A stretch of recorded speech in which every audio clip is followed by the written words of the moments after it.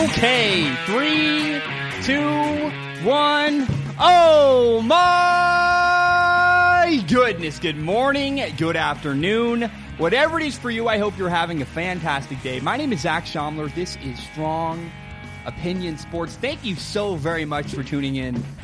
Oh my gosh. First of all, that intro is, I promise if you're in your car, if you're at home, do that intro. It's the most, that is the most fun part of this.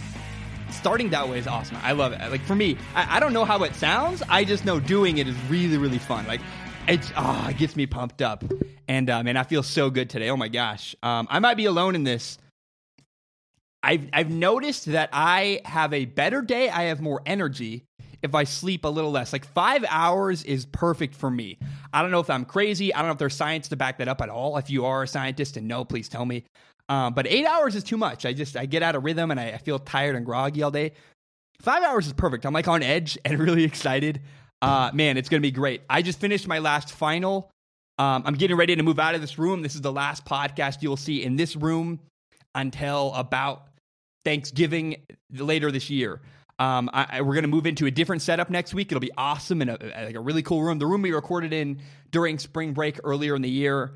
I just want to say real quick, thank you so very much for all of your patience. I know that it's been a really busy last month. I just am grateful for the constant support. I'm really, really thankful.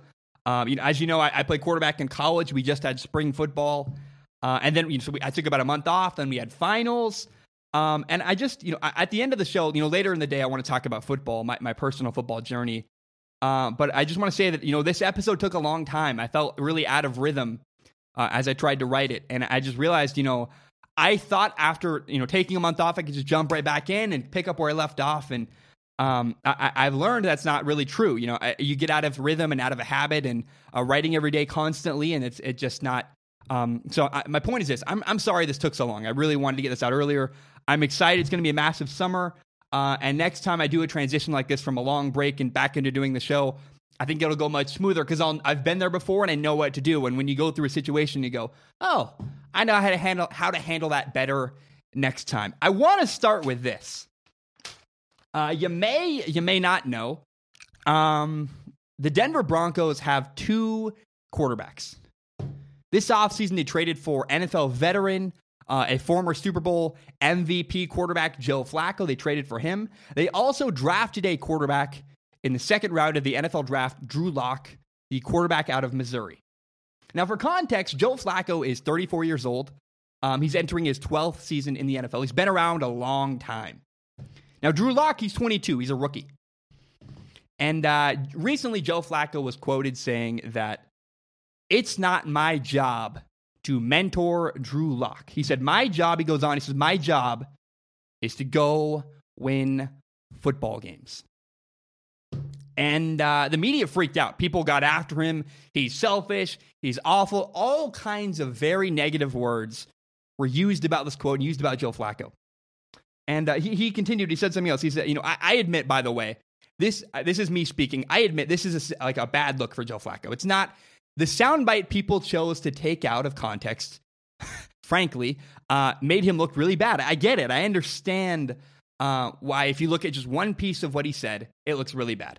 But I think the major problem in the media is right now. People take a soundbite and run with it for days rather than digging deeper and saying, what's the meaning behind this? What's he really saying? What's the attitude? And what's the full quote? He goes on to say something else. He says, look, I have so many things to worry about. I'm trying to go out and play the best football of my life.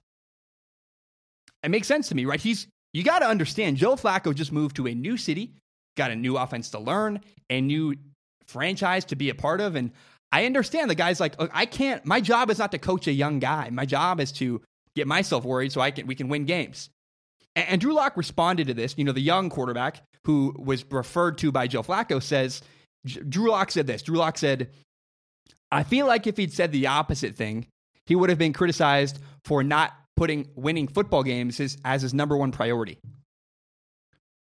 I love that. He's really pointing out the double standard of the media. People, if you want to criticize Joe Flacco, pick a side and say whatever the hell you want. That's what people do. And that's, frankly, you take a soundbite and you be critical of it either way. It doesn't matter. And so I really think that this story was massively overblown.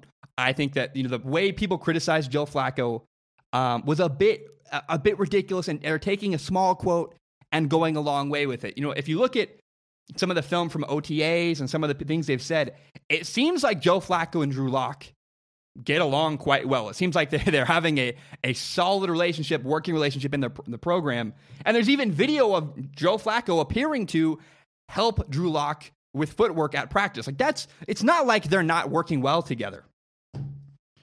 And I will also admit, again, it is not Joe Flacco's job to coach Drew Lock, to coach the young guy. It's actually Drew Lock's job to ask questions and figure out how to extract knowledge out of the veteran quarterback, Joe Flacco. And again, I want to repeat it. You got to understand this. Joe Flacco's on a new team. He's got a lot on his plate. He's learning a new system. He's figuring things out. I just think, he's trying to get ready for week 1. I think all the criticism of Joe Flacco is very, very silly. However, and you knew this was coming, I would think, I do want to offer another perspective on this topic. Kurt Warner is a former NFL quarterback. He won a Super Bowl with the Rams. He's a Hall of Fame quarterback. He at one point was the older mentor to Eli Manning, a young Eli Manning with the New York Giants. He now, by the way, does work with the NFL Network. He's a fantastic analyst. Kurt Warner said this on Twitter. He tweeted this. He said, "I don't understand all the quarterbacks saying that their job isn't to be a mentor to young quarterbacks coming into the organization."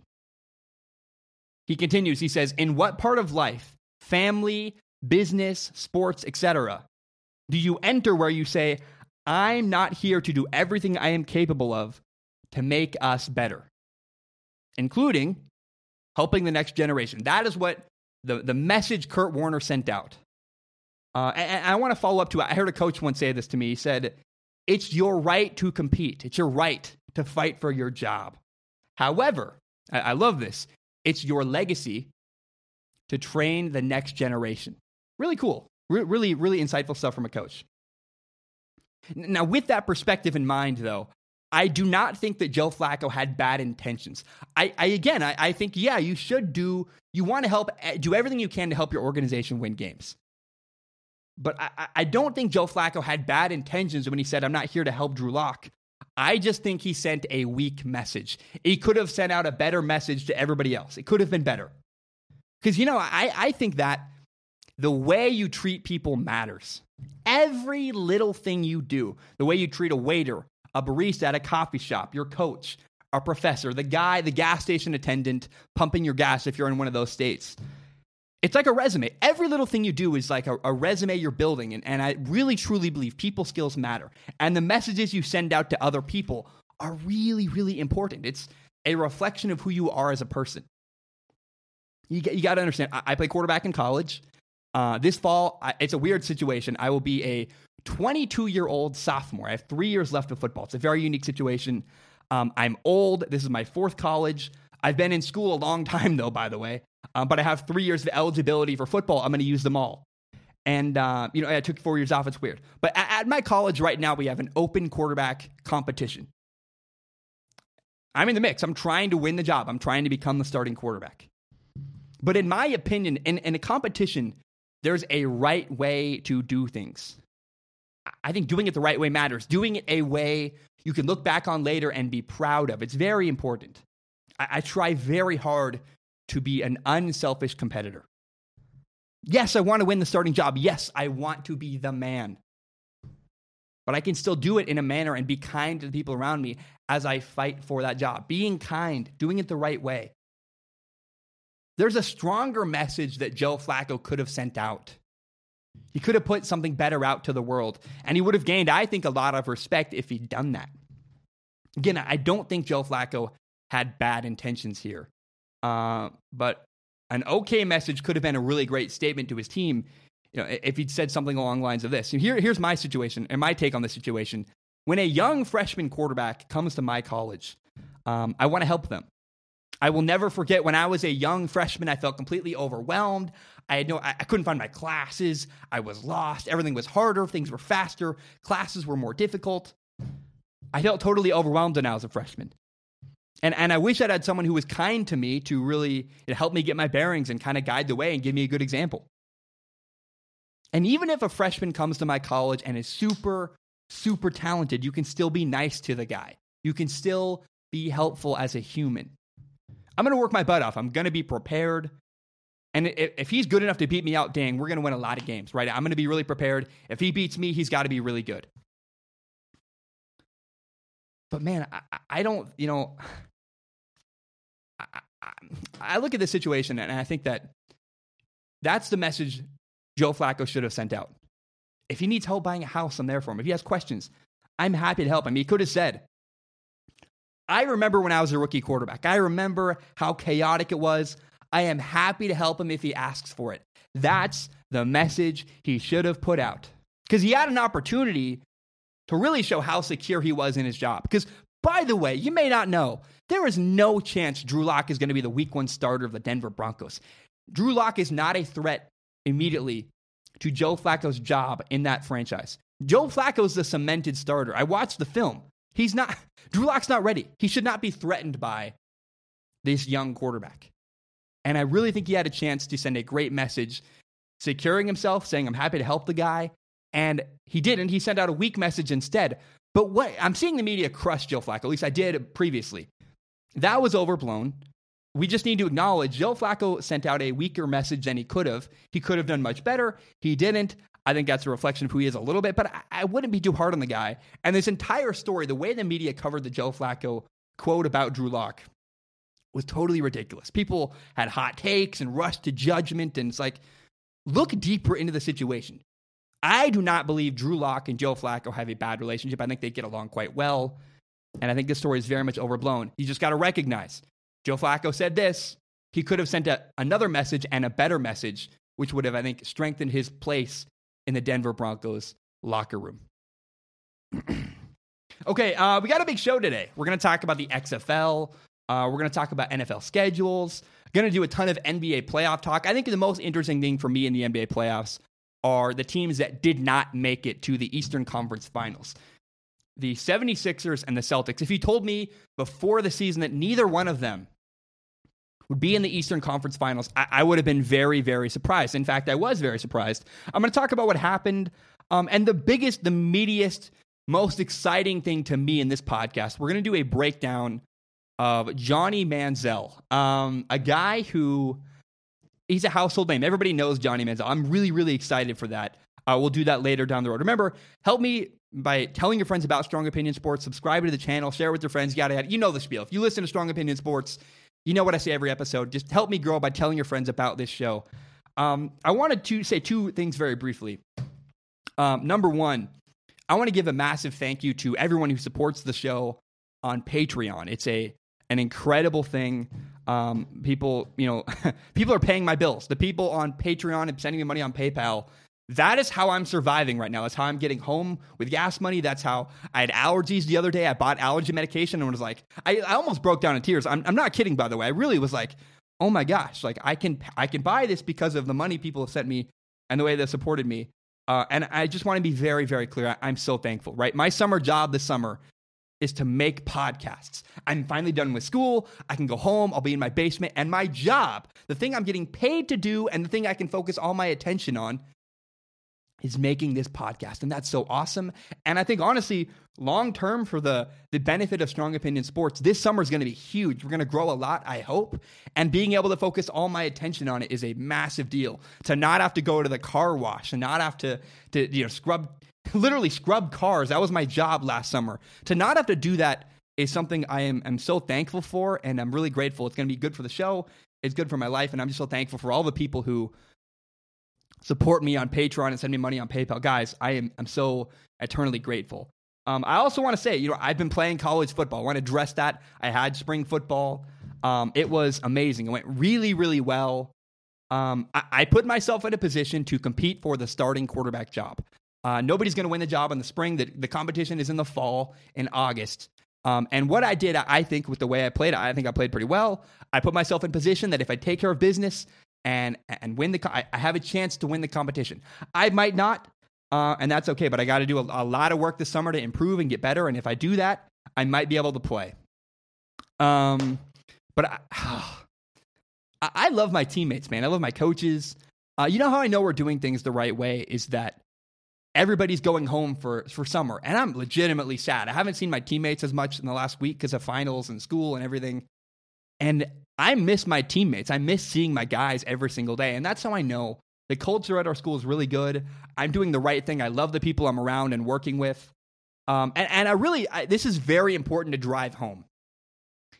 If I never play a down of football at Pacific Lutheran University, I might never be the starting quarterback. Maybe I am I'm put down to third string. I never play. It's all worth it. This is entirely worth it. I am learning so much about life. I'm learning about nuances of football and coaching points. But there are so many lessons in strong opinion sports. When I'm 50 years old, the next 40 years of strong opinion sports are going to be so much better because of these lessons I'm learning in college. And I'm just so excited, man. I remember once I quit football. For 3 years, I was in college, 2.5 years, 3 years total, about a year and a half of college. I took more time off. But for 3 years, I quit. 3.5, almost 4 years, I didn't play football. I quit football. And there are kids who can play college football and play college sports that choose not to. And my message is I heavily, heavily encourage, if you have an opportunity to play sports, do it and play as long as you can. Because when you're older, you're 22, you might not be able to have a chance to go back. You might regret it. If you can play, please, if you're listening and have an opportunity to play sports in college, go for it. Try it, make it happen. Because when you're 50, you might regret it. And for me, the teammates make the experience. I'm around great people, great leaders. My coaches are fantastic. I am rambling now far too long about college, but the point is this. I just love my school. I'm so grateful. I'm 22. All my friends are graduating college. I'm going to my best friend's graduation in a couple weeks. And, I watched my friends go through college and have the time of their lives. They just loved it. And I never understood. I always hated school my entire life until this semester. And I'm so grateful for my school. I'm grateful for my football team. And most of all, I'm grateful for all the support you guys give. Again, I couldn't pay my bills without Patreon and PayPal, and I just am so thankful for where we're at. Okay, I'm sorry. I probably talked way too much about myself, but I wanted to update people. I've been gone a while, right? I miss you guys. I miss doing the show. I miss, oh my, that's so fun. And so just thank you guys so much. Let's now shift gears to the NFL. Drink some water real quick. I can feel my throat, very slowly. My show's weird. Most people do 20 minutes, take a break, clear their throat, go to the bathroom. I just talk and I talk and I talk and I talk and I talk. And about the 45-minute mark, I'll take a break. But that's what I do. I like it. I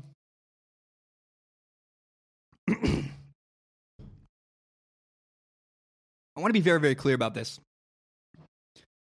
I believe that the New England Patriots are going back to the Super Bowl. In fact, they're probably going to win again, too. I know they just won a Super Bowl, but if you look back at the Super Bowl they just played, they won 13-3. It was a slower defensive battle with the Rams, and the Patriots struggled on offense. They lacked the ability to win matchups on the outside against the Rams corners. The Patriots wide receivers were not very good, and the Rams sat in man coverage. They had guys like Aqib Talib and Marcus Peters locking down the Patriots' outside wide receivers. Guys like Chris Hogan could not win one-on-one matchups. And that is why the Patriots had such a hard time putting points on the board in the Super Bowl against the Rams. I think it's really important. In spite of that limitation, in spite of the fact the Patriots had bad wide receivers, they still did win the Super Bowl. It's pretty amazing to me. And this is my next point, is that in the draft, they added a wide receiver. So they won a Super Bowl without wide receivers. Now they went out and drafted, I think, the best wide receiver in the draft last year. They drafted N'Keal Harry in the 2019 NFL draft, 32nd overall in the first round. This is terrifying. If you are a fan of the NFL, just everybody in the NFL should be very concerned. N'Keal Harry is a 6'2 wide receiver. And the big news and the good news, if you're a Patriots fan, is he can win one-on-one matchups. I know some people who've been around him, by the way. He's a great guy. He's a guy who loves his craft. He loves being in the weight room. He puts his head down and works. And he sounds very much like a Patriots guy. And so if you look around the league and go, man, the Patriots just won a Super Bowl without a good receiving core. Now they added a premier number one wide receiver. Oh my gosh. And I think he's going to play for a long time with Tom Brady. It's really, really concerning. And that's not the only reason why I think the Patriots can win the Super Bowl. See, yes, Tom Brady has a new offensive weapon. We're going to talk about the roster improvements a little bit more. Bill Belichick also got a new weapon, a new defensive weapon. So again, the Rams' offense last year was prolific. They broke records. They were incredible. Put up a ton of points. In the Super Bowl, that prolific Rams offense was shut down. They only scored 3 points. Now, in the offseason, a good Patriots defense who played really well against the Rams got even better. They traded for defensive end Michael Bennett. A guy's older. He's out of his prime. Michael Bennett's 33 years old, but he's a 3-time Pro Bowler. He's had 63 sacks in his career, 10-year career. And this is what's really important. Bill Belichick, the Patriots head coach, de facto defensive coordinator, specializes in defensive linemen. It's really, really important you know this. He coached Lawrence Taylor for years of the Giants. If anybody can get the most out of a guy like Michael Bennett, it's Bill Belichick. I think this is an under-the-radar thing that no one's really paid a lot of attention to. And this Michael Bennett move is going to really, really help the Patriots. They also acquired Jamie Collins, a linebacker. He was released by the Browns. And here's my point. You look around the AFC. The Chiefs lost key players. The Chiefs are not as good as they were last year. And the Steelers, another contender, they lost key players. And the Ravens have a second-year quarterback, Lamar Jackson, who's all right. He made the playoffs. The Browns, I like the Browns. I like the roster. They improved, but the Browns have an emotional roster with a lot of. I think they're going to win games. I don't think they can't beat the Patriots. They have a rookie head coach, an emotional roster. There's no way the Browns can beat the Patriots. The Colts have been unable to beat the Patriots in recent years with Andrew Luck. My point is, all the top teams in the AFC got worse. Their rosters got worse, and the middle of the road teams like the Browns, got better. And so more than ever, the middle of the road is really converged in the AFC, and the Patriots stand alone at the top as a team that just won the Super Bowl and then made their roster even better. You realize they won a Super Bowl and then upgraded. They brought in N'Keal Harry, a wide receiver. They brought in Michael Bennett. They brought in Jamie Collins. They're a better roster today than they were in February when they won the Super Bowl. That's horrifying. Horrifying. And then I look at the Patriots' schedule, and it's a joke. It's a joke. First of all, the Patriots play 6 games in their conference, the AFC East. 2 games against the Jets, 2 games against the Bills, 2 games against the Dolphins. And I acknowledge, right, the AFC East is improving tremendously.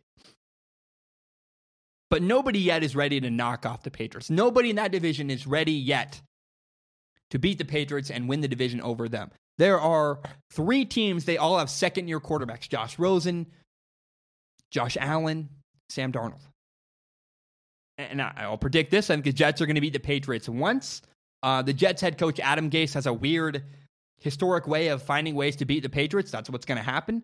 But I think the Patriots are going to finish their division 5-1 and be 5-1 in the AFC East.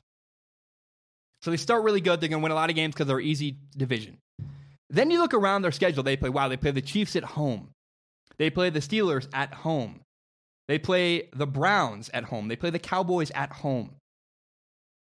They beat the Steelers and the Chiefs last year. They play them again at home this year. Both of these teams are worse.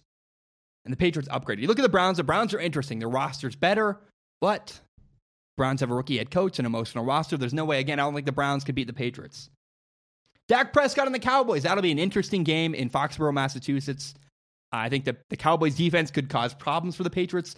But do you really think Dak Prescott and Jason Garrett are going to beat Bill Belichick and Tom Brady? It's not going to happen.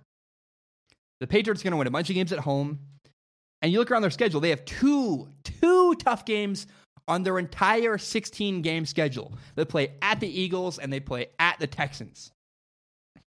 Oh, but by the way, before they play at the Eagles, they have a bye week. They'll probably win that game because they're really great off a bye week. Now, I acknowledge, at the Texans, Deshaun Watson is going to be a tough game. And they're going to lose one of their games, though. The Chiefs or the Steelers, one of those teams are going to lose.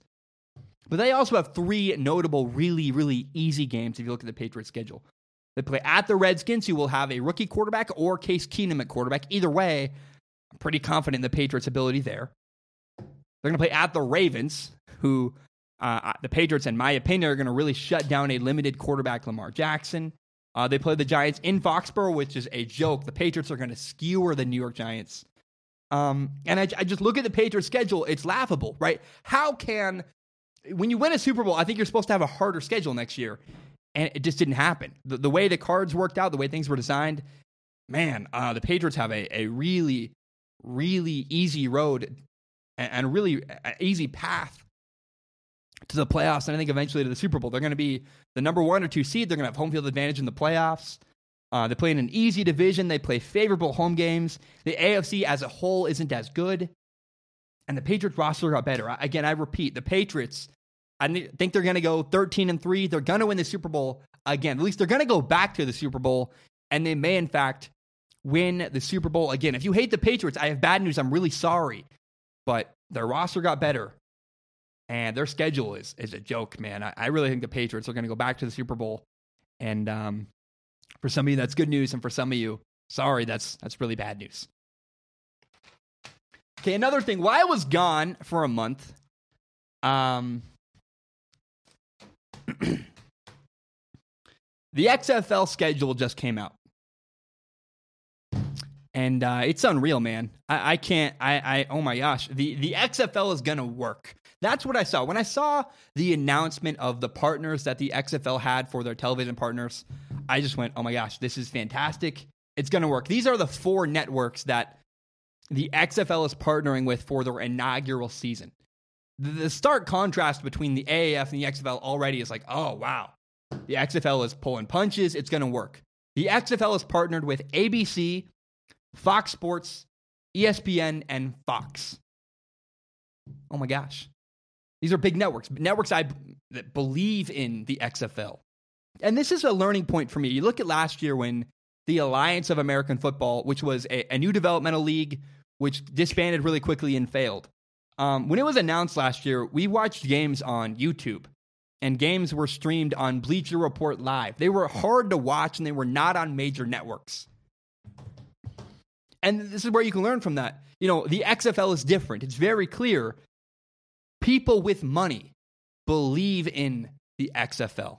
Like, oh wow, every week there are going to be games on major networks. ABC, Fox Sports, ESPN. That's a big deal. It's a huge deal. Accessibility matters.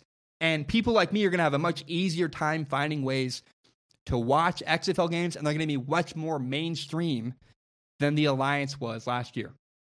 Now, there are 2 weird weeks in March. I will acknowledge Sunday, March 1st and Sunday, March 15th. These are the weird weeks. Like, so weird week for the Alliance of American Football was like, you got to watch the game on YouTube. It's hard to find. It's not on a network anywhere. These are the weird, troublesome weeks for the XFL. The games are on, ESPN2, a still very accessible network that most people have. Now, on Saturday, March 14th, there is a game on Fox Sports 2. I frankly never heard of that. I don't think I have Fox Sports 2. But that's it. For the crazy, weird weeks, that's not that bad. And every other week, every other game is on either ABC, ESPN, Fox, or Fox Sports 1. This is a massive, massive deal. Most Saturdays, the XFL is going to be on the main local Fox channel. That's a huge deal. And so I cannot wait to watch the XFL. I'm very excited. It's easily accessible. I have friends playing in the league. And unlike the Alliance, people that are playing in the XFL really believe in the financial endeavor behind the league. They believe in the stability of it. I believe the XFL is going to work. A lot of other people I know that have more insight than I do have told me they think it's going to work. And it's financially backed by Vince McMahon, who is the WWE CEO. You know this probably. He's got a ton of money. Another really key factor in this is the XFL commissioner is Oliver Luck. That's, yes, the same Luck as in he's the dad of the Colts quarterback Andrew Luck. This is a guy who was the former NFL Europe commissioner. He's the former West Virginia athletic director. He's worked for years in the world of football as an executive. He played quarterback professionally. This guy understands professional football. Oliver Luck does. Understands professional football from every angle, every perspective you can have. As a player, an executive, a coach, everything. He understands professional football. I look at interviews and I watch Oliver Luck, the way he talks about the league. the XFL is in really, really good hands. I believe in it. I think it's going to be fantastic. And I am so tremendously excited to watch the XFL next spring.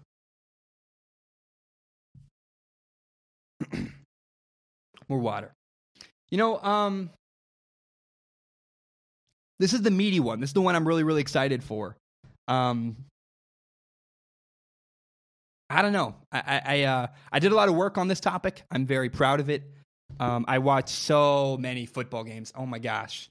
And what's sad is I cut a lot of this out. This topic was like 40 minutes, and I was like, I can't do a 40-minute film breakdown. So I had to cut a lot of this down. It's still pretty long. It's still a massive expose and a massive film breakdown of a guy. But it's Johnny Manziel. And Johnny Manziel makes me really, really sad. He does. And it's more than just the off-the-field issues he's had. I loved watching the guy play. I loved watching Johnny Manziel. One of my close friends, Liam, is a huge fan of Texas A&M football. And it's cool to watch Liam talk about Johnny Manziel because the guy lights up. I mean, it's like he's remembering what it was like when Johnny was there. There's clearly like an emotional response and memories are coming back to him. And man, I get it. I really get it. In spite of some of the, maybe undesirable traits that Johnny Manziel has, he still has found a way to be incredibly endearing. I root for the guy. He's like the little engine that could. I really, really emotionally have invested in Johnny Manziel. I want the guy to succeed. And he really, in college, he kind of became like almost a mythical character, a Han Solo type guy. Like, ooh, the legend of Johnny Football. It was a big deal. And I mean, in college, the guy killed it. He was the first freshman ever to win the Heisman Trophy. Look at his stats in 2 seasons in college. 2 seasons, he had 7,820 passing yards, 63 touchdowns, only 22 interceptions, over 2,000 yards rushing, another 30 touchdowns on the ground running. And by the way, all this happened in the SEC, the best division in college football. I mean, the guy shredded Alabama twice. He beat them when they were the number 1 team in the nation. You go, man, Johnny Manziel killed it in college. And then the dude was even a first-round pick in the NFL draft. So why did he fail? He was fantastic. Why did Johnny Manziel fail? What happened? And the obvious answer when you say this is, well, Zach, Johnny Manziel had off-the-field issues. Of course, Johnny Manziel couldn't make it work. I don't want to list them all, but he had all kinds of issues off the field. And that's what everyone says. They go, oh, well, Johnny was a really good football player who he couldn't get his act together off the field. And I looked at the film, and the truth is that it's much deeper and much darker and, much more sad. The reason behind why Johnny Manziel did not succeed as a NFL quarterback. So if you're up for it, if you're ready, if you're comfortable with it, I'm going to explain what happened to Johnny Manziel on the field. I want to look at, what's the film say about Johnny Manziel. When you watch Johnny in college, you see that the guy just had a ton of bad habits. The biggest one is this. The dude held on to the ball way too long. He wasn't great in structure, and he was at his best when he was running around and extending plays. And the problem is that Johnny knew this. The guy knew what he was good at. He knew he was good at running around, buying time, and throwing the ball downfield. I really believe when he dropped back, he would look around for easy completions, and if he didn't get the look he wanted, then he would just run around until somebody was wide open. He'd look for an easy, wide open completion. If it's not there, well, guess what? I'll just run around until someone is wide open. And he was incredible at this. Johnny Manziel, oh my good. I mean, no joke. I think if you're going to start a flag football team, you want 2013 Johnny Manziel. He might be the best flag football player ever to live. But the problem is, real football is different from flag football. And what Johnny Manziel wouldn't do and couldn't do was stay in the pocket and beat teams with just his arm. It's sad. It's true. Johnny Manziel was a running quarterback. A running quarterback. Not all quarterbacks running is the same. It's not all equal. So guys like Kyler Murray or Russell Wilson are quarterbacks who can run. Johnny Manziel is different from them. Johnny Manziel is a running quarterback. It's an important distinction. There is a difference. The difference between a running quarterback and a quarterback who can run. With Russell Wilson or guys like Kyler Murray, they can beat you with their arm. And running is just a nice added bonus. It's like DLC in a video game. It's extra bonus content. Oh, great, I'm happy to have that. Yay. But in contrast, Johnny Manziel, who is a running quarterback, depended on his ability to run in order for him to succeed. Without his legs, Johnny Manziel would not have succeeded in college. I would not have put up the giant, tremendous, extreme numbers he did. He wouldn't have been a first-round pick without his legs. And this is a really big problem if you're evaluating a quarterback. He's a running quarterback, again, not a quarterback who can run. I want to talk about a play from his last game in college. It's Texas A&M versus Duke. It's in the Cotton Bowl. And this is a classic Johnny Manziel play. It's an incredible play. He bounces around in the pocket. He literally leaps over somebody, avoids a tackle, runs around to the left, throws a touchdown to his running back. Unbelievable. Really fun to watch. It's a crazy good highlight. But if you look at the wide angle, you'll realize, if you look at the other film, the wide angle of this play, you'll quickly realize, oh my gosh. He had two wide receivers wide open. He had to stop and go on the left. The stop and go beat the man, he's wide open. Then he had a dig in the middle of the field, wide open. He even looks in the direction of the dig, right over the middle of the field, and sadly, he wasn't looking downfield. He's looking to run. Johnny Manziel made his life way harder because most quarterbacks just throw to the open receivers. Instead, he runs around, makes it more difficult. It worked, but it shouldn't have worked. And he passed up easy completions often to run around instead and make it look, frankly, I don't think it was planned, but he's like, look, if it's not there easy, I'm just going to run around and make something happen. I know this works. And it did work for him. It was fantastic. And he made it work in college with an average amount of studying, an average amount of preparation. The reality is he's a guy who couldn't stay in the pocket and consistently make high-level throws. And in college, again, the guy didn't need to. It worked for him. He didn't have a high-level understanding of defenses. Didn't really need to. He made bad decisions. There's a play on the goal line. A great example of this. A play on the goal line where he has man coverage on the outside, the right and the left. He's got to pick a side, right or left. And he chooses the wrong matchup. On the right side, he has 6'5" NFL wide receiver Mike Evans one-on-one with the corner. And instead, he throws it to the left, to the wrong matchup, and throws an interception because he's not throwing to his Mike Evans, fantastic NFL receiver. Threw to the wrong receiver, threw a pick. Happened a lot. The guy just wasn't well prepared. He wasn't well studied. He wasn't well versed on defenses. And, I call Johnny Manziel a running quarterback. Here's an example of his mentality as a quarterback. In 2012, against Alabama, Texas A&M called a screen pass. And Alabama played it perfectly. They were not fooled at all. They're prepared. Both sides are covered. Nothing's open. And growing up, if you're a quarterback, if a team covers a screen pass really, really well, you are taught, okay, throw the ball in the dirt, live to see another down. I talked about this in my Dwayne Haskins breakdown. I praised Dwayne Haskins for his ability to have discipline and not throw the ball, just live to see another down. It's hard to give up on a play, but it's important. Johnny doesn't do this. Instead, he tries to run, and as a result, takes a 1-yard loss and an unnecessary hit. And the lesson here is the guy would not let a play die. He had a running mentality, and he would he would never take a sack. He would always fight not to take a sack. And he would rarely throw the ball away. He would always fight to make every single play work, even if nothing was there. He would not let a play die. And as a result, he did two things. It meant he took a lot of unnecessary hits, and he threw a lot of really dangerous throws. But we need to focus in on this fact that he got hit a lot. It's really important. Don't forget it. The guy took a lot of hits. Because of his play style, the guy got rocked over and over and over again. He got hit. I cannot emphasize this enough. Johnny Manziel in college took a bunch of hits. He also made a ton of really dangerous throws. In 2013 against Alabama, Johnny Manziel made a ridiculous play. It's 3rd and 8. He runs around a bunch, he avoids a sack, then throws the ball up in the middle of the field, and his wide receiver makes an incredible catch for a first down. It's a wildly fun highlight. If you're watching SportsCenter, oh, it's brilliant. If you're the director of SportsCenter, you're so happy. You're a big fan of Johnny Manziel, and you love what he just did because he made your job so much easier.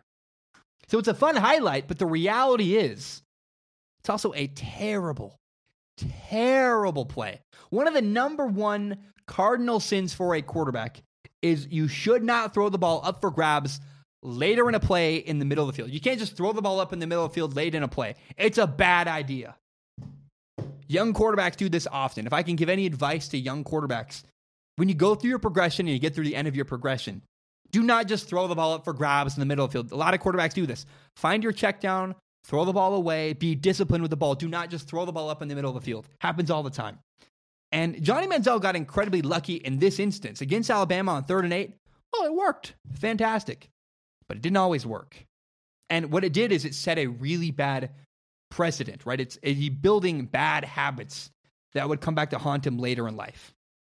The dude threw a lot of interceptions on dangerous passes. The guy's kind of a riverboat gambler. Sometimes it works, sometimes it doesn't, but the point is he was building a really bad habit.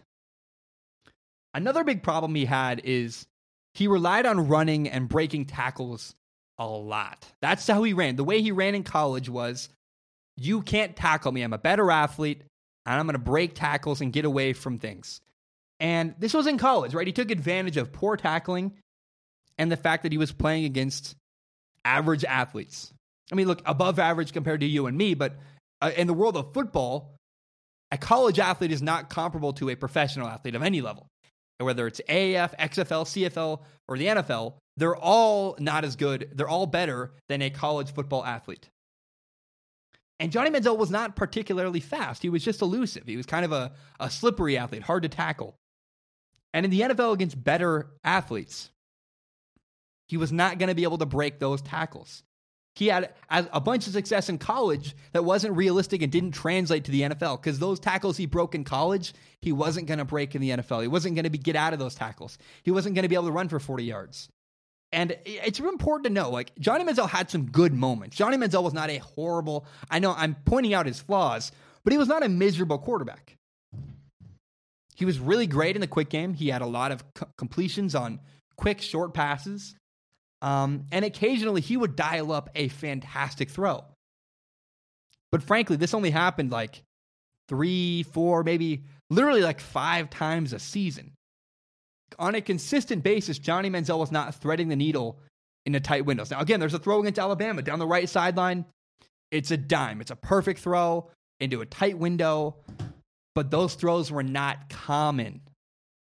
Most of the time, in fact, an overwhelming majority of the time, when the guy had opportunities to make throws into tight windows, he wouldn't deliver.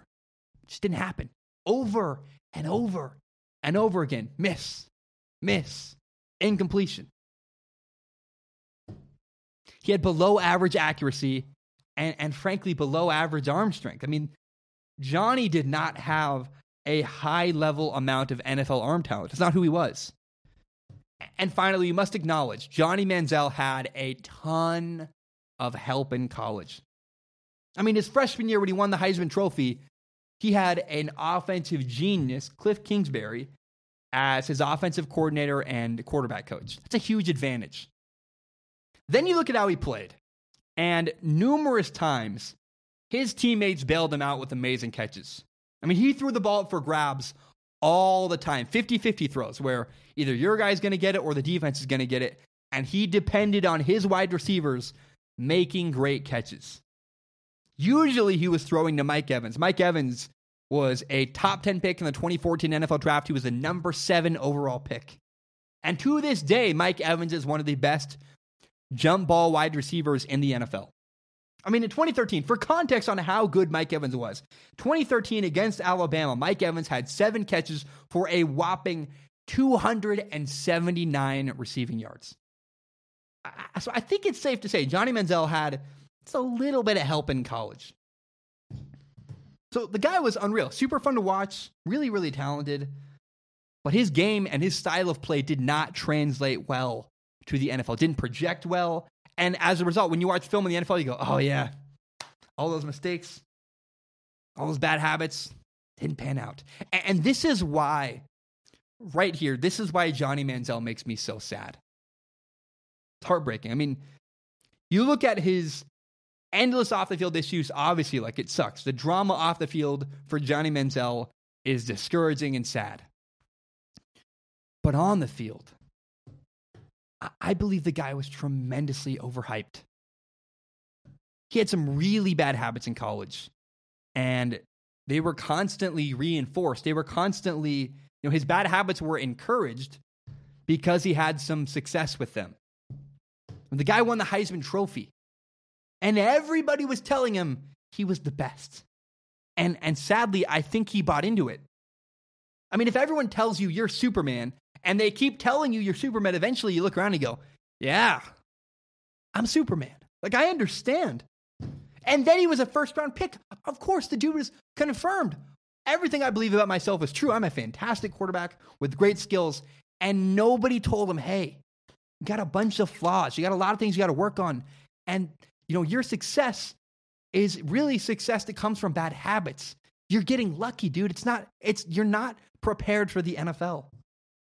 He was a first-round draft pick, and it should have never, ever happened. He should not have been a first-round quarterback. And what that did was it raised expectations tremendously. Johnny Manziel's story is a sad story of a guy who was constantly overhyped by NFL standards. In the NFL, nothing changed. He had the same playing style, but it never worked the same. I mean, sure, he had some moments, right? Just like in college, Johnny in the NFL was great in the quick game. But he had an average arm. He didn't have Mike Evans. He didn't have great play design like the coaches he had at Texas A&M.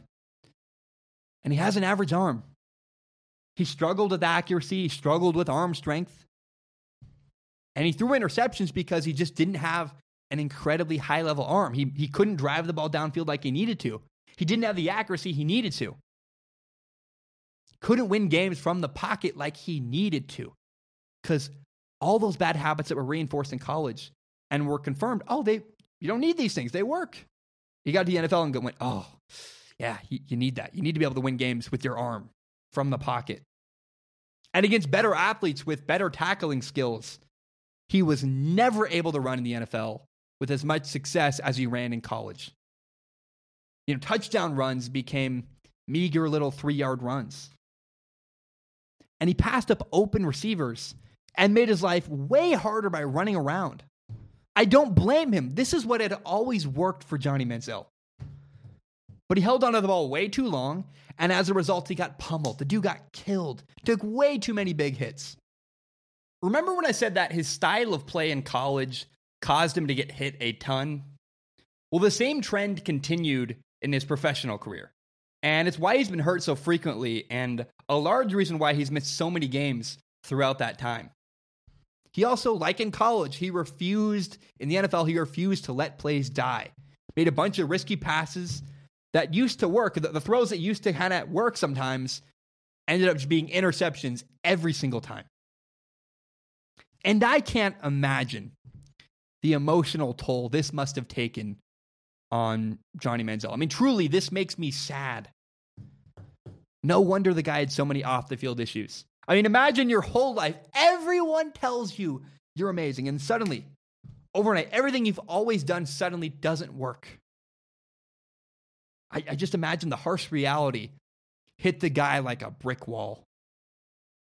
And what's even more sad is the guy had flashes of success. There are two things that make me sad about Johnny Manziel's career with the Cleveland Browns. One, his team was awful. He had bad wide receivers. He had some really inconsistent play design that I didn't agree with all the time. But what's really, truly sad is that he played on a bad team, and yet he had some flashes where it worked. Slowly, he did make improvements. He did actually, oh my gosh, wow. He ran a little bit less. He was learning to hang around in the pocket. There's a play where he looks around. He doesn't run. He doesn't escape. He sits, works all the way through his progression, finds an open man. Dude, that's awesome. That's a progression of who he is as a quarterback. That's a win.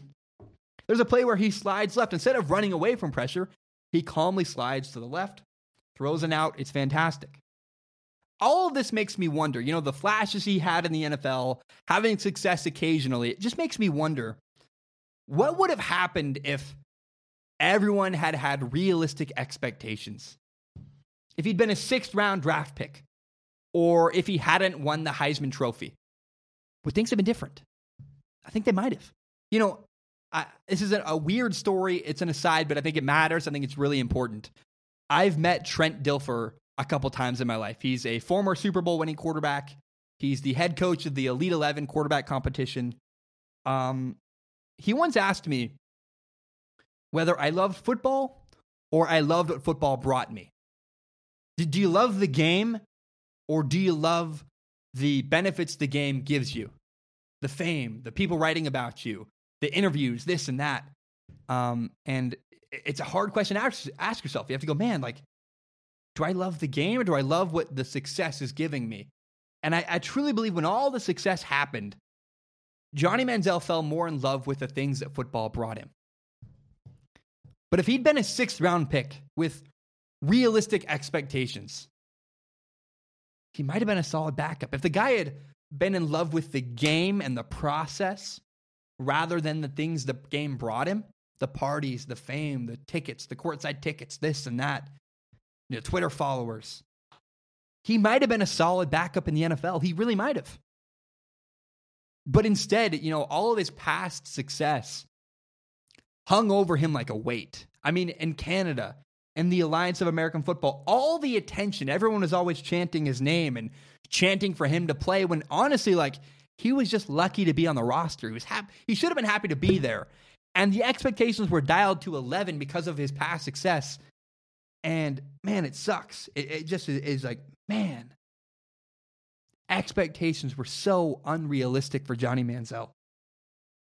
He got nailed in the CFL. He ran around a bunch, got hit really hard, got injured. Or in the AAF, I watched his game, and he just didn't. He had an average arm. He wasn't great. He's not an NFL quarterback, and he never was. He never showed signs of being a great NFL quarterback. But the media overhyped him. He got drafted way before he should have been in the NFL draft. And I just look around, and at the end of the day, Johnny Manziel is just a really sad story of a guy who was constantly overhyped. Makes me sad. It really breaks my heart, man. It's a guy that if expectations had been realistic about Johnny Manziel, he might have succeeded. He might have had a great career and been fantastic as a backup. But we run wild. That's what people do. It's a culture now.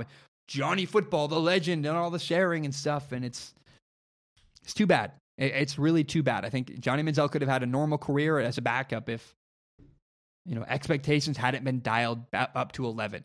Okay, I'm going to take a short break. When I return, we're going to talk about the NBA playoffs. By the way, I got to acknowledge something. I realized halfway through I was talking, and I was like, man, I wore a different shirt today. I wore a different shirt for the podcast today. That's awesome. I just, I was feeling like the black behind me and the dark blue shirt, they looked like the same color, and it's hot in here. And I just felt, I was like, screw it. I want to wear a different shirt. And so on this historic day, Zach Schaumler, God, third person, I shouldn't talk that way. I wore a different shirt, some momentous occasion, celebrate, screenshot, share with your friends, tell everybody about it. It's awesome. Okay, when I return, we'll talk about the Blazers and the Warriors. My impressions of that series, the implications of it. We'll talk about what happened to the 76ers and the Boston Celtics. We'll talk about the Milwaukee Bucks. We'll talk about Kawhi Leonard and the Toronto Raptors. I want to discuss the weird Lakers stories that have come out recently. I want to discuss LeBron a little bit. And really quick, before we go to break, I want to remind everybody, if you are struggling, please go get help. You may not know, my younger brother, I say this way too flippantly now, I've just done it so many times. This is important to me. It matters, right? This is a message I want to share with the world. And the show is growing, and we're getting a lot of listeners, and I want to hit this home. It really matters to me. If you're struggling, please go get help. Go seek help. You may or may not know, my own brother took his life in 2016. It's brutal. And suicide is a huge issue to me. It weighs on my heart. It's something that I think about every single day. Not me personally. I think about my brother and what happened with him every single day. I miss my brother constantly. And what really, really sticks with me is that my brother never shared his struggles. My brother never told me he was having a hard time. I just one day found him dead on the floor. And as far as I know, he never really reached out to anybody. And so I'm telling you, please, if you're struggling, talk to somebody. Go get help. The suicide hotline is 1-800-273-8255. But more important to me than that, just talk to somebody, anybody in your life. My brother and I played Halo every single Tuesday night, and it would have been, I hope I did a good enough job leaving the door open. I wish he just would have said, hey man, like, instead of Halo tonight, can we talk? I'm having a hard time. And he never did. And I miss my brother Zane a lot. It makes me really sad. So if you're struggling, please get help. Do not suffer in silence. It matters a lot to me. Please, if you are struggling, go get help. Talk to somebody. I'm begging you. If you're listening, if this impacts it, if anybody out there is struggling, please go talk to somebody. We want you here. We want you around, and you are loved. Guys, my name is Zach Schaumler. I'm going to take a short break. When I return, NBA playoffs, a lot of good stuff. It'll be really fun. Be right back. All right, we are back. Real quick, I forgot to say this at the beginning of the show. I just kind of, I was on Instagram just now and I realized this. Please do me a favor, follow me on Instagram. It'd be a huge help. My Instagram account is at Zach Schaumler, and I'm trying to get to 10,000 followers, because at 10,000 followers, I can share links to stuff on my Instagram story. And Instagram stories are my favorite thing in the world. I kind of like daily vlog, doing it every single day. And so please do me a big favor. If you have an Instagram account and you're listening, please do me a big favor. Shameless plug, don't care. I am begging. Please follow me on Instagram. I don't care if you ever like anything I do. I just need the numbers so that I can share links on my Instagram story. It'd be a massive help. I would really appreciate it. And so cool. Now, I want to talk about the NBA playoffs. I have just really, really enjoyed this year's NBA playoffs. A lot has happened. I've been in the middle of spring football, and it's been nice to come home and just watch a game and sit down and take notes and enjoy it. And so much has happened in the NBA since I recorded a podcast last. And there are a couple main themes I want to talk about. I have no idea, honestly, how to fit any of these into topics and breakout videos. I don't have a plan yet. I'm just going to talk about the NBA and share my perspectives. I hope you enjoy it. We're going to talk about the 76ers. We'll talk about the Blazers. We'll talk about the Bucks. Talk about what happened with the Celtics and 76ers. I think I already said that a little bit. I just am so excited. So I want to start right off the bat. There are two guys I've had a really hard time not comparing. In my head, I keep comparing Giannis and Ben Simmons. It's just almost impossible to me. Their size and athleticism stands out immediately. Ben Simmons is 6'10", plays a point guard position. Giannis is 6'11". They're both incredibly athletic. And they're both great scorers inside. But Giannis's edge is that he can also shoot a little bit too. He's not the world's best shooter at all, not by any means. He's way more of an inside scorer. But having a jump shot, literally, like, he shoots, I think, 25% from three-point range. It's not great. Like, no, I'm not by any means basing an argument by saying the guy's got a great jump shot. But he has a jump shot. He can, if he needs to, hit a jump shot. And the fact that he can and Ben Simmons simply cannot is a really, really weird, interesting insight to me. I look at the Bucks, the Milwaukee Bucks. They have a really good starting lineup. Without Giannis. Like, if Giannis is out there, if not out there, they'd have Chris Middleton, Eric Bledsoe, Brook Lopez, Nikola Mirotic, can't even say his name, and George Hill. Not to mention that, plus they have Ilyasova, and then you add Giannis. I mean, they have a really well-rounded, good roster. And even without Giannis, I think they're a roster that could win games and that would be a good starting five in the NBA. And with Giannis, they're deadly. The Bucks are fantastic. He's great in transition. Again, he's not a great shooter, but having Giannis' ability to have a jump shot at all makes spacing a little bit better for the Bucks. It really, Ben Simmons does not add anything. He's really an injury to the spacing of the Philadelphia 76ers. And in half-court sets, what Giannis does, because he can shoot a little bit. I've seen him hit threes before. It does force the defense to have to spread out a little more, and it's a really big, helpful factor. Now, the bigger thing when I see the Bucks is this. I'm not going to bank any argument on Giannis' ability to shoot. He's not a great shooter. But it's undeniable that because of his talent scoring at the rim, Giannis demands a ton of attention from the defense. Within 3 feet, he's nearly unstoppable. And so this is why so many other players on the Milwaukee Bucks roster are having career years, in my opinion. Giannis has improved in the between last offseason and this year.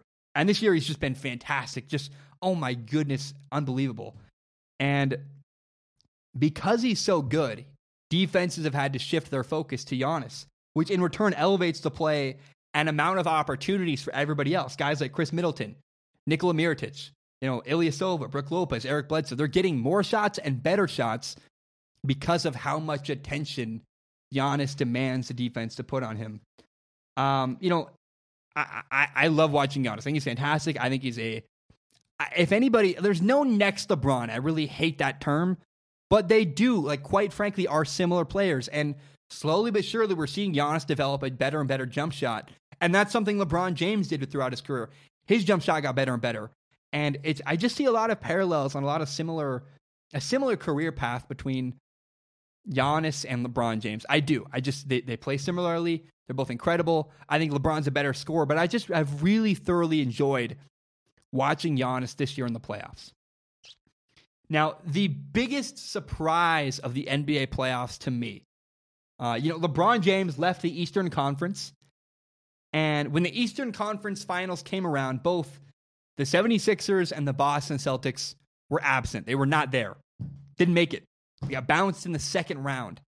And, before the season started, I thought for sure at least one of those two teams, because of LeBron James' absence and leaving the East, going to the Lakers, I thought for sure one of those two teams is going to make it to the Eastern Conference Finals.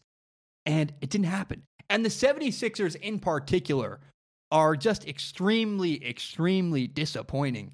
Their starting five is really fantastic. They have Joel Embiid, Jimmy Butler, Ben Simmons, Tobias Harris, JJ Redick. Stars, man, 5 of them. Look, I know that's a reach a little bit. JJ Redick's not a star, but he's a really good starter in the NBA. And they still got knocked out by the Raptors. 5 fantastic starting players. I know not much of a bench, but I really thought those 5 they were going to have a lot of success together. And I acknowledge it took 7 games for the Raptors to knock them out, but the fact that the Raptors did knock them out, very disappointing. And it's a sore spot for them. It's not good. And now the 76ers are in a really uncomfortable bind financially. They have 5 expensive star to borderline star players. Again, I know, using the term star for JJ Redick is a bit of a reach. He's more of an experienced veteran who you want around. But in this playoff series, Ben Simmons and Tobias Harris really, really did not impress me. I want to talk about Ben Simmons briefly. How in the world does this guy not have a jump shot? 3 years into his career. I know his first year he was hurt, but how is he in his 3rd season in the NBA? And he still doesn't have a jump shot. The lack of a jump shot is becoming a real issue for the Philadelphia 76ers. He's not a threat. He's great in transition. His length at 6'10" helps him on defense. He's a good passer. He's a good scorer inside. He's got a good post game. But legitimately, no joke, actually, for real, Ben Simmons does not have a jump shot. In his career, Ben Simmons is 0 for 17 from beyond the arc. Only 17 shots ever, and he's never made a single one. And who knows how many of those are just half-court shots he jacked up at the end of a half or end of a quarter. Ben Simmons is holding the Philadelphia 76ers back. In 4 of the 7 games they played against the Raptors, Ben Simmons was the lowest scoring starter on the Sixers roster. Of the 5 starters, the 5 guys I mentioned, he scored the least. He had 4 games with 6 points, 10 points, 10 points, and a meager 7 points. Ugly, awful, not good. Now, I acknowledge in Game 5, J.J. Redick only had 3 points. He was 1 for 6 from the field. But I can live with that if that's an occasional thing. And by the way, he's not getting paid as much. J.J. Redick is getting paid right now $12.5 million a year. Now he's a free agent, but he's not a max contract guy. And J.J. Redick has never been asking for a max contract. He knows his value. He knows he's a good veteran who's good at shooting threes, and that's about all he is. But of the 76ers starting five, I believe that J.J. Redick might be the third most valuable player on that roster. They got to keep him. He's a free agent now. They got to keep J.J. Redick. I'm going to put in order the 76ers, the 5 starters, in order from most valuable to least valuable. So the 76ers starting 5, I think the number one most valuable player on their roster is Jimmy Butler. Controversial, I know. Maybe you don't agree with it. I don't know. But he's the heart and soul of the team. He plays great defense. He's the most consistent scorer. You look at that Raptors series. He was their most consistent guy, up in the 20s, up in double digits, leading the team with his actions, playing great defense. He's got a lot of heart, a lot of soul, and he demands a lot of effort from his teammates. He wants to win, and he elevates the teammates around him. That's why Jimmy Butler did not work in Minnesota. He played with Karl Anthony Towns, Andrew Wiggins, guys who are lazy, guys who don't work hard, guys who are happy to have a paycheck and kind of going through the motions and don't really want to put in the extra work. And they're soft. Now, the second most valuable player, in my opinion, on the 76ers roster is Joel Embiid. I think injury concerns are a big part of why he's number 2, but he's amazing, man. He's a freaky, athletic big man. He's fantastic. Got a ton of heart, got great defense. I love his voice. He's fun to listen to, interesting in interviews. He sells tickets. People love him in Philadelphia. And believe it or not, the guy can shoot. He's not a terrible shooter. He makes 48% of his shots. This is the interesting stat. 30% is his shooting percentage from three-point range. I've watched it. I've watched every series, every game they've played in the playoffs. Oh, wow. The 76ers have a guy, Joel Embiid, who can actually shoot jump shots. Weird, right? Weird. What? A guy who can shoot? Tell someone Ben Simmons got to figure it out.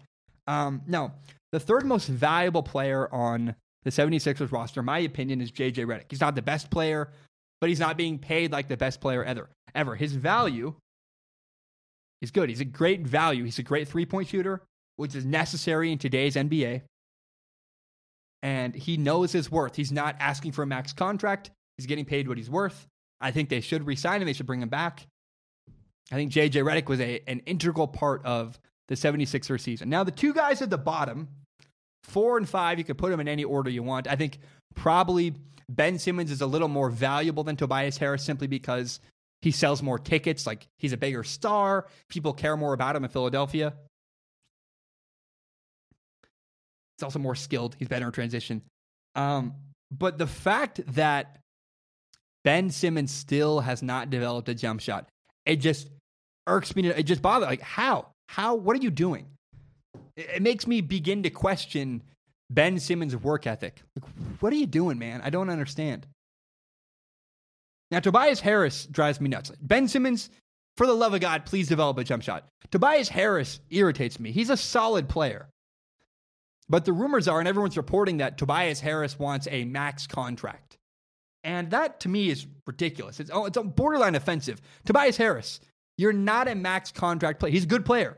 And sadly, somebody is going to give him a max contract. Some other team. The 76ers should not. Somebody will, because they're desperate for players and desperate for stars and have a lot of money to spend. But if the 76ers were to offer Tobias Harris a max contract, it'd be a 5-year deal worth $188 million. That's ridiculous.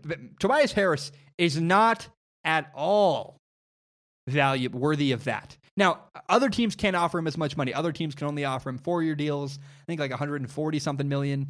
But either way, he's not worth that. If you're going to give a player a max contract, here's what that tells me. It means we cannot win without you. We need you in order to be successful. We can't live without you. And I don't think that's Tobias Harris. He's not that kind of player. And you look at Tobias Harris, he had opportunities to prove himself in the playoffs. What did he do in Game 7? He was fine. Game 7 against the Raptors, a game they lost. He was 5 of 9 shooting, had 3 free throws, had 15 points.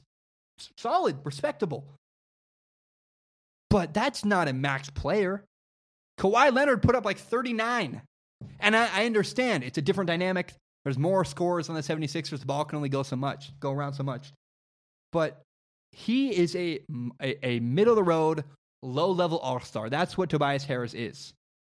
He's not a guy I'm going to pay $188 million with a 5-year contract for. He's a solid player, Tobias Harris is, and a solid player that, sadly, another team is going to give a max contract to and wildly overpay. Again, I understand there's only so many points to go around. I know Tobias Harris can't be the leading scorer, and he can't put up 30, and Jimmy Butler can't also put up 30, and Ben Simmons can't also put up 30. I understand. But I expected more from Tobias Harris, and when they needed him, he really just wasn't. He was very much fine. He's like a good peanut butter and jelly sandwich. I love peanut butter and jelly. It's great. It's awesome. I'm not paying $30 for PB&J. I can get another sandwich anywhere else. He's just not valuable as he wants to be, is the point. I would not pay Tobias Harris the money he wants. I think it's ridiculous he's asking for that. Now, also, the Celtics got knocked out of the second round of the NBA playoffs. And this was really disappointing. I had high hopes for this team. I love their head coach, Brad Stevens. They got a lot of great up-and-coming young players. I like Terry Rozier, Jason Tatum, Jaylen Brown. It's sad recently that, Terry Rozier has caused problems and done weird stuff in the media. But, if you add that young core, I know a point guard and Kyrie, they got to play it, whatever. You add Kyrie Irving, Gordon Hayward, Al Horford, Jason Tatum, Jaylen Brown. Man, I was excited. I was like, yes, a good young roster, a good coach. What can go wrong? And they got bounced by the Bucks in 5 games. A 5-game series in the second round. They got 4 losses in a row, knocked out of the playoffs. Man, I don't know what happened. I still like the Celtics core. I like their young players. Again, Jaylen Brown, Jason Tatum. I would never part ways with. I love them. But it seems to me like Kyrie Irving might not be a great fit with the Boston Celtics. I know everyone's saying this, but I watch the games and I see often moments where Kyrie Irving is pushing back on Brad Stevens, their head coach. And, I love Brad Stevens. I loved him since he was at Butler. I always rooted for Butler in the NCAA tournament. Brad Stevens is really, really fantastic at drawing up creative plays. And in order for him to succeed as a coach, he needs guys who are coachable, who listen to what he says and run the system he has. Kyrie Irving is not a guy who follows the system. He's a ball-dominant guard who is best doing his own thing, scoring on his own. In isolation, creating his own points. And we saw hiccups where he was really pushing back on Brad Stevens in the playoffs. And it just seems like Kyrie Irving lacks some of the people skills necessary and some of the traits he would need to be successful, not only with the Boston Celtics, but I don't know that Kyrie Irving has the people skills you would need to lead a franchise deep into the playoffs.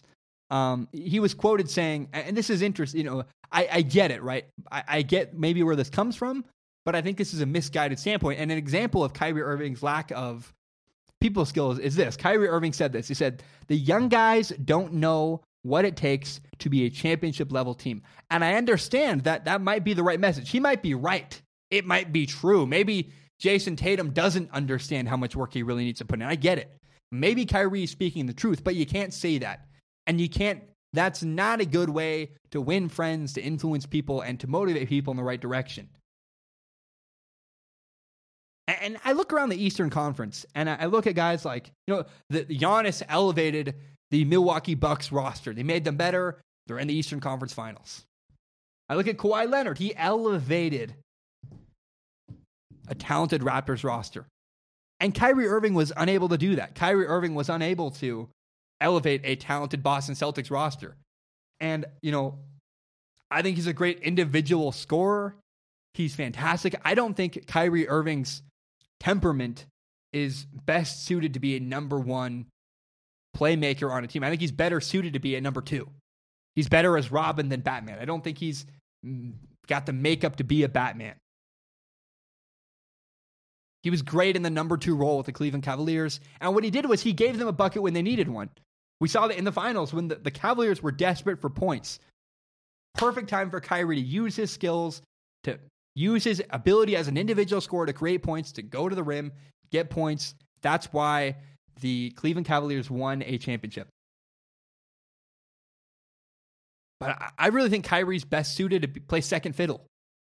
Be second fiddle to a guy like Kevin Durant in New York. Or maybe he goes to LA and plays with LeBron again. The point is this.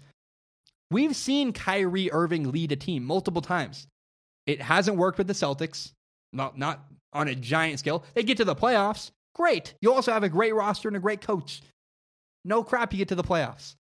And we saw before LeBron James came back to the Cavaliers, when Kyrie Irving was the only player on the Cavs, the only star player on the Cavs. We saw how that worked out. And we've seen many examples now where Kyrie Irving as a number 1 does not work if you want to win a championship. He's better suited as a Robin than Batman. He's better suited as number 2, again, to a guy like LeBron or Kevin Durant. And that's the move I want to see Kyrie Irving do next. Go to another team with another star, accept a role. You're an introvert. You don't have great people skills. Accept a role as a number 2. Follow the lead, play your role well, and let's make it happen. I think he's got so much talent, and it's going to waste if he keeps doing what he's doing, trying to go to a team and lead them. I just don't think that's who he is. I know it's harsh, but I also think it's true. I don't think he has the temperament, the makeup, or the skill set to elevate the people around him and to lead a team deep into the playoffs. He cannot win a championship by himself. That's my opinion of Kyrie Irving. I think he needs help from another high-profile star player in the NBA. Okay, another big question to me when I've been watching the NBA playoffs, and a big question I've just been asking myself, why does nobody talk about Kawhi Leonard in the conversation for best player in the world? We hear Kevin Durant, we hear Steph Curry, we hear LeBron James often, we hear James Harden sometimes. Kevin Durant's an incredible scorer, and James Harden is an incredible scorer, and Steph Curry is an incredible shooter, and LeBron James, I think, still belongs in the conversation. But let's focus on Kawhi Leonard. Why does nobody pay attention to him? Why does nobody bring his name up? I watch Kawhi Leonard, and as an individual player, I think he might be the best, all-around player in the NBA. No one can do what he can do. It's unbelievable. He can shoot threes at an incredibly high level. He's a tank. I watched a play against the 76ers where Kawhi Leonard runs into Ben Simmons and just bounces off him like nothing happened and continues to shoot a layup and score. He's a tank. He can shoot threes. He's a great passer. Kawhi Leonard has lockdown defense. He's incredible on defense. He's got incredible effort, ability, skill. It's all fantastic. And I don't know. I don't know that Kawhi Leonard makes everybody on the roster around him better, but as an individual, he might be the most all-around skilled player in the NBA. And it's just weird to me that nobody really talks about Kawhi Leonard. And I'm not saying he is the best player in the world, but he belongs in the conversation. And I feel like maybe I don't pay attention enough. I don't know. Amongst my friends and amongst the people I know, at least in my college and people I talk to, I feel like Kawhi Leonard's name doesn't come up enough, and he doesn't get the respect he really deserves because he's a fantastic, and maybe he gets lost in Canada, I don't know. But he's a really special player. And I got to say, I've been really enjoying this Bucks-Raptors series. I'm a nerd. I watch every game. I love basketball. I love playoff basketball to me. Oh, it's like my dad's a big foodie. My dad loves a good plate of food. For me, I love a good competitive playoff game. That's what I love. And this series between the Bucks and the Raptors has been so fun. It's been tense. It's been fun. They're tied 2-2 right now. They play tonight.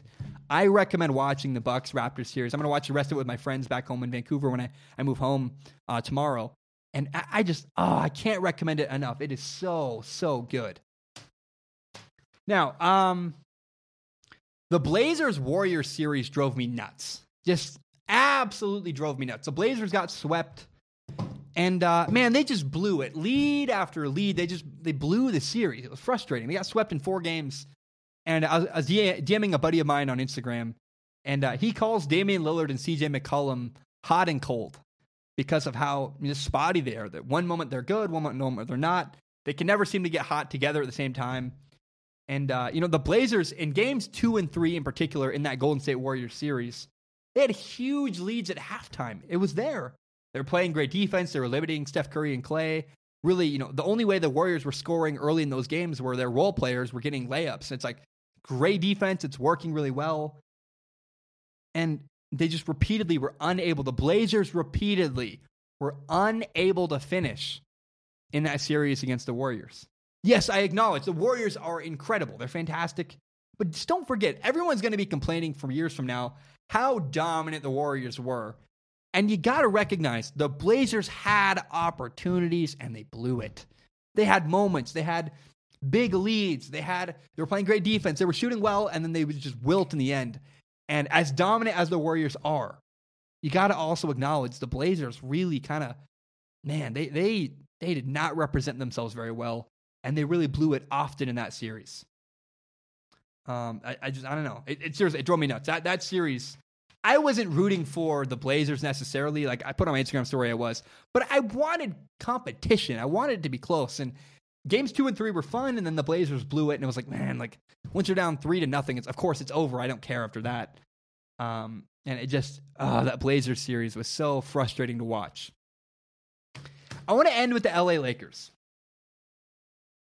Magic Johnson came out and spoke about his experience with the Lakers. If you're not aware, Magic Johnson is the former president of basketball operations for the Lakers. He's also an NBA Hall of Famer. He's a fantastic player, played for the Lakers for years, won championships with them. He stepped down recently. It was a mutual them parting ways, the Lakers and Magic Johnson. And he went on a show recently. I think he was talking with Stephen A. Smith. And he talked about the mixed signals he got about his role within the Lakers organization. And he talked about the weird inconsistencies with the expectations that were set for him, again, within the Lakers organization. And first and foremost, Magic Johnson is a businessman. He owns a ton of businesses. He's got a lot of responsibility operating all of the companies he runs and got a lot of money up in the air, it seems to me. And when he joined the Lakers as the president of basketball operations, they apparently, according to him, told him that it would be okay for him to split his attention between the Lakers and all his businesses on the side. So he had two things. He had the Lakers job, and he had his other job, his other source of income, which made way more money, running his businesses. He's an entrepreneur. And as time went on with the Lakers, he says that apparently the Lakers began to change their mind and change their tone. They weren't okay with him splitting time. They wanted him in the office more. He kept getting, a lot of feedback that they were unhappy with him not being there and not showing up. And they didn't like the fact that he was half in and half out. He also complained that the Lakers began to make decisions without him. When he wasn't in the office and wasn't around, they would have meetings without him and make decisions without him. And all of this is so silly to me. It's so,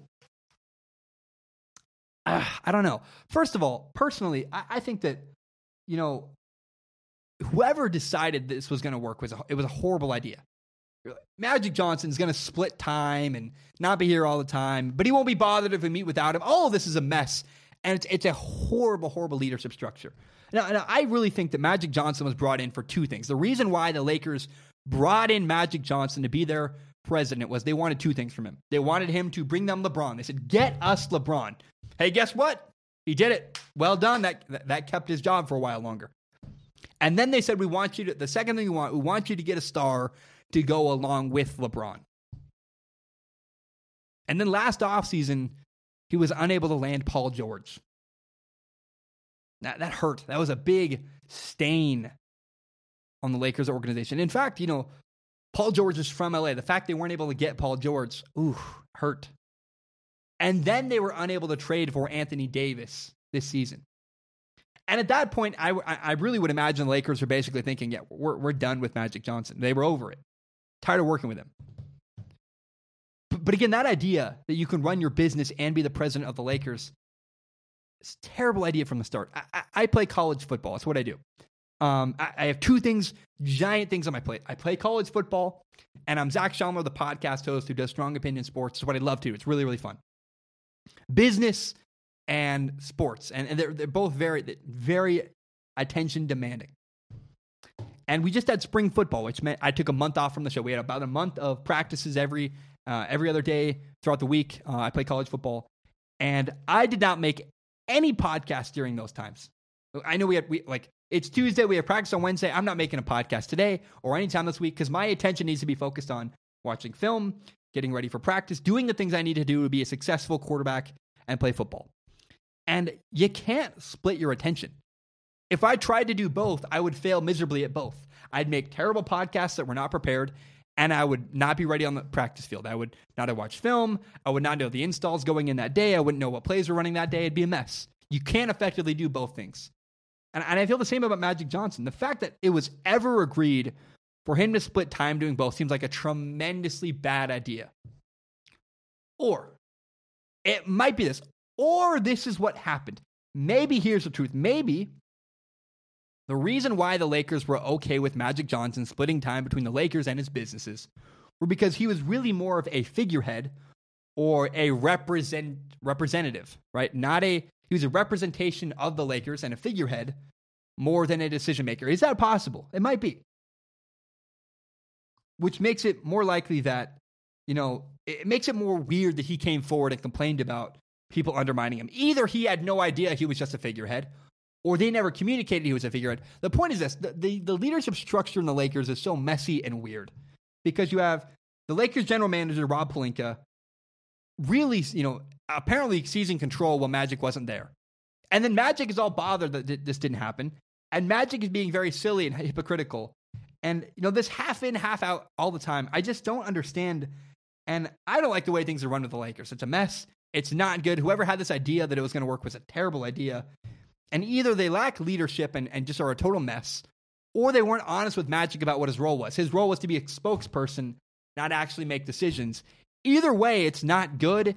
It's very concerning, and the Lakers just look like an unraveling mess. I know that's very popular to say in the media, the Lakers are a mess, and people overflate things and make things sound way worse, and they're very people love to have hot takes and make things way out to be way more than they are.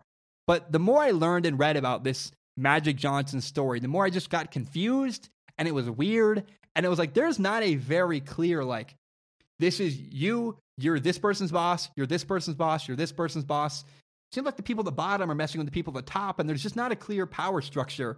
And that just does not work in any business. If it's not clear who your leader is, who the person guiding the ship is, it's not going to work. If my head coach is undermining everything my offensive coordinator tells me. Sorry, a better example is if my quarterback coach keeps telling me things that do not go along with and conflate the things that my head coach tells me. It's very confusing. There's no cohesion there. And that's how the Lakers appear to be right now. It's a mess. It's ugly. There's a lack of cohesion. And I really think whoever had the idea to let Magic do both things at once, it just shouldn't have happened. They should not have hired Magic Johnson if that was the agreement, because that agreement simply was never going to work. Okay, one more thing. One final thing. People keep telling me that LeBron James is slowing down. They say that his play is declining. And I look at his stats from the last season. In the last season, LeBron James averaged 27 points per game, 8 rebounds, and 8 assists. It was actually 27.4 points per game, 8.5 rebounds, and 8.3 assists. And for context, this was LeBron's 16th year in the league. The guy is 34 years old. Now, for context, Kawhi Leonard, who's 27, playing in his 8th season in the NBA, averaged 26 points per game, one fewer. 7 rebounds and 3 assists. So Kawhi Leonard's stats all across the board were lower than LeBron James. Kevin Durant, who again has better players around, I'm sure hurt his numbers a little bit, but Kevin Durant averaging 25 points per game, 6 rebounds and 5.9 assists. He's 30. This is his 12th season. And even if you compare LeBron James to himself, he's averaging 0.01 points per game less than last season. Last year, he had 27.5 points per game. This year, he has 27.4 points per game. And in the last 5 seasons, The last 2 years, he's averaged more points per game than any other time. My point is this. His rebounds have gone down from 8.6 to, 8.5. And his assists have gone down from 9.1 to 8.3. And the massive decline in numbers people keep talking about just isn't true. It's just not. It's ridiculous. His numbers are not dropping off. Yes, he got hurt. And that's not good. It's not encouraging. That sucks. But LeBron James is not declining as drastically as everyone makes it out to seem when you look at his numbers. Look at his statistics and his averages between, the last 10 years. He's actually trending up. The decline is ridiculous. He got hurt. But statistically, LeBron James is as good as he's ever been and in some ways better. And this massive decline of LeBron James is completely overstated and very ridiculous. And I just want to end that on that. I just think it's very weird how much people talk about LeBron James is done. It's over. The dude's coming back. And people care about LeBron James. I saw a story today. Adam Silver, the NBA commissioner, was talking about how not having LeBron in the Eastern Conference has absolutely 100% hurt their ratings in the Eastern Conference playoffs, Eastern Conference finals in general. And it's LeBron James is very much still able to play. He's very much still interested in the NBA. He can, I think, carry a team. I think he's in conversation as the best player in the world.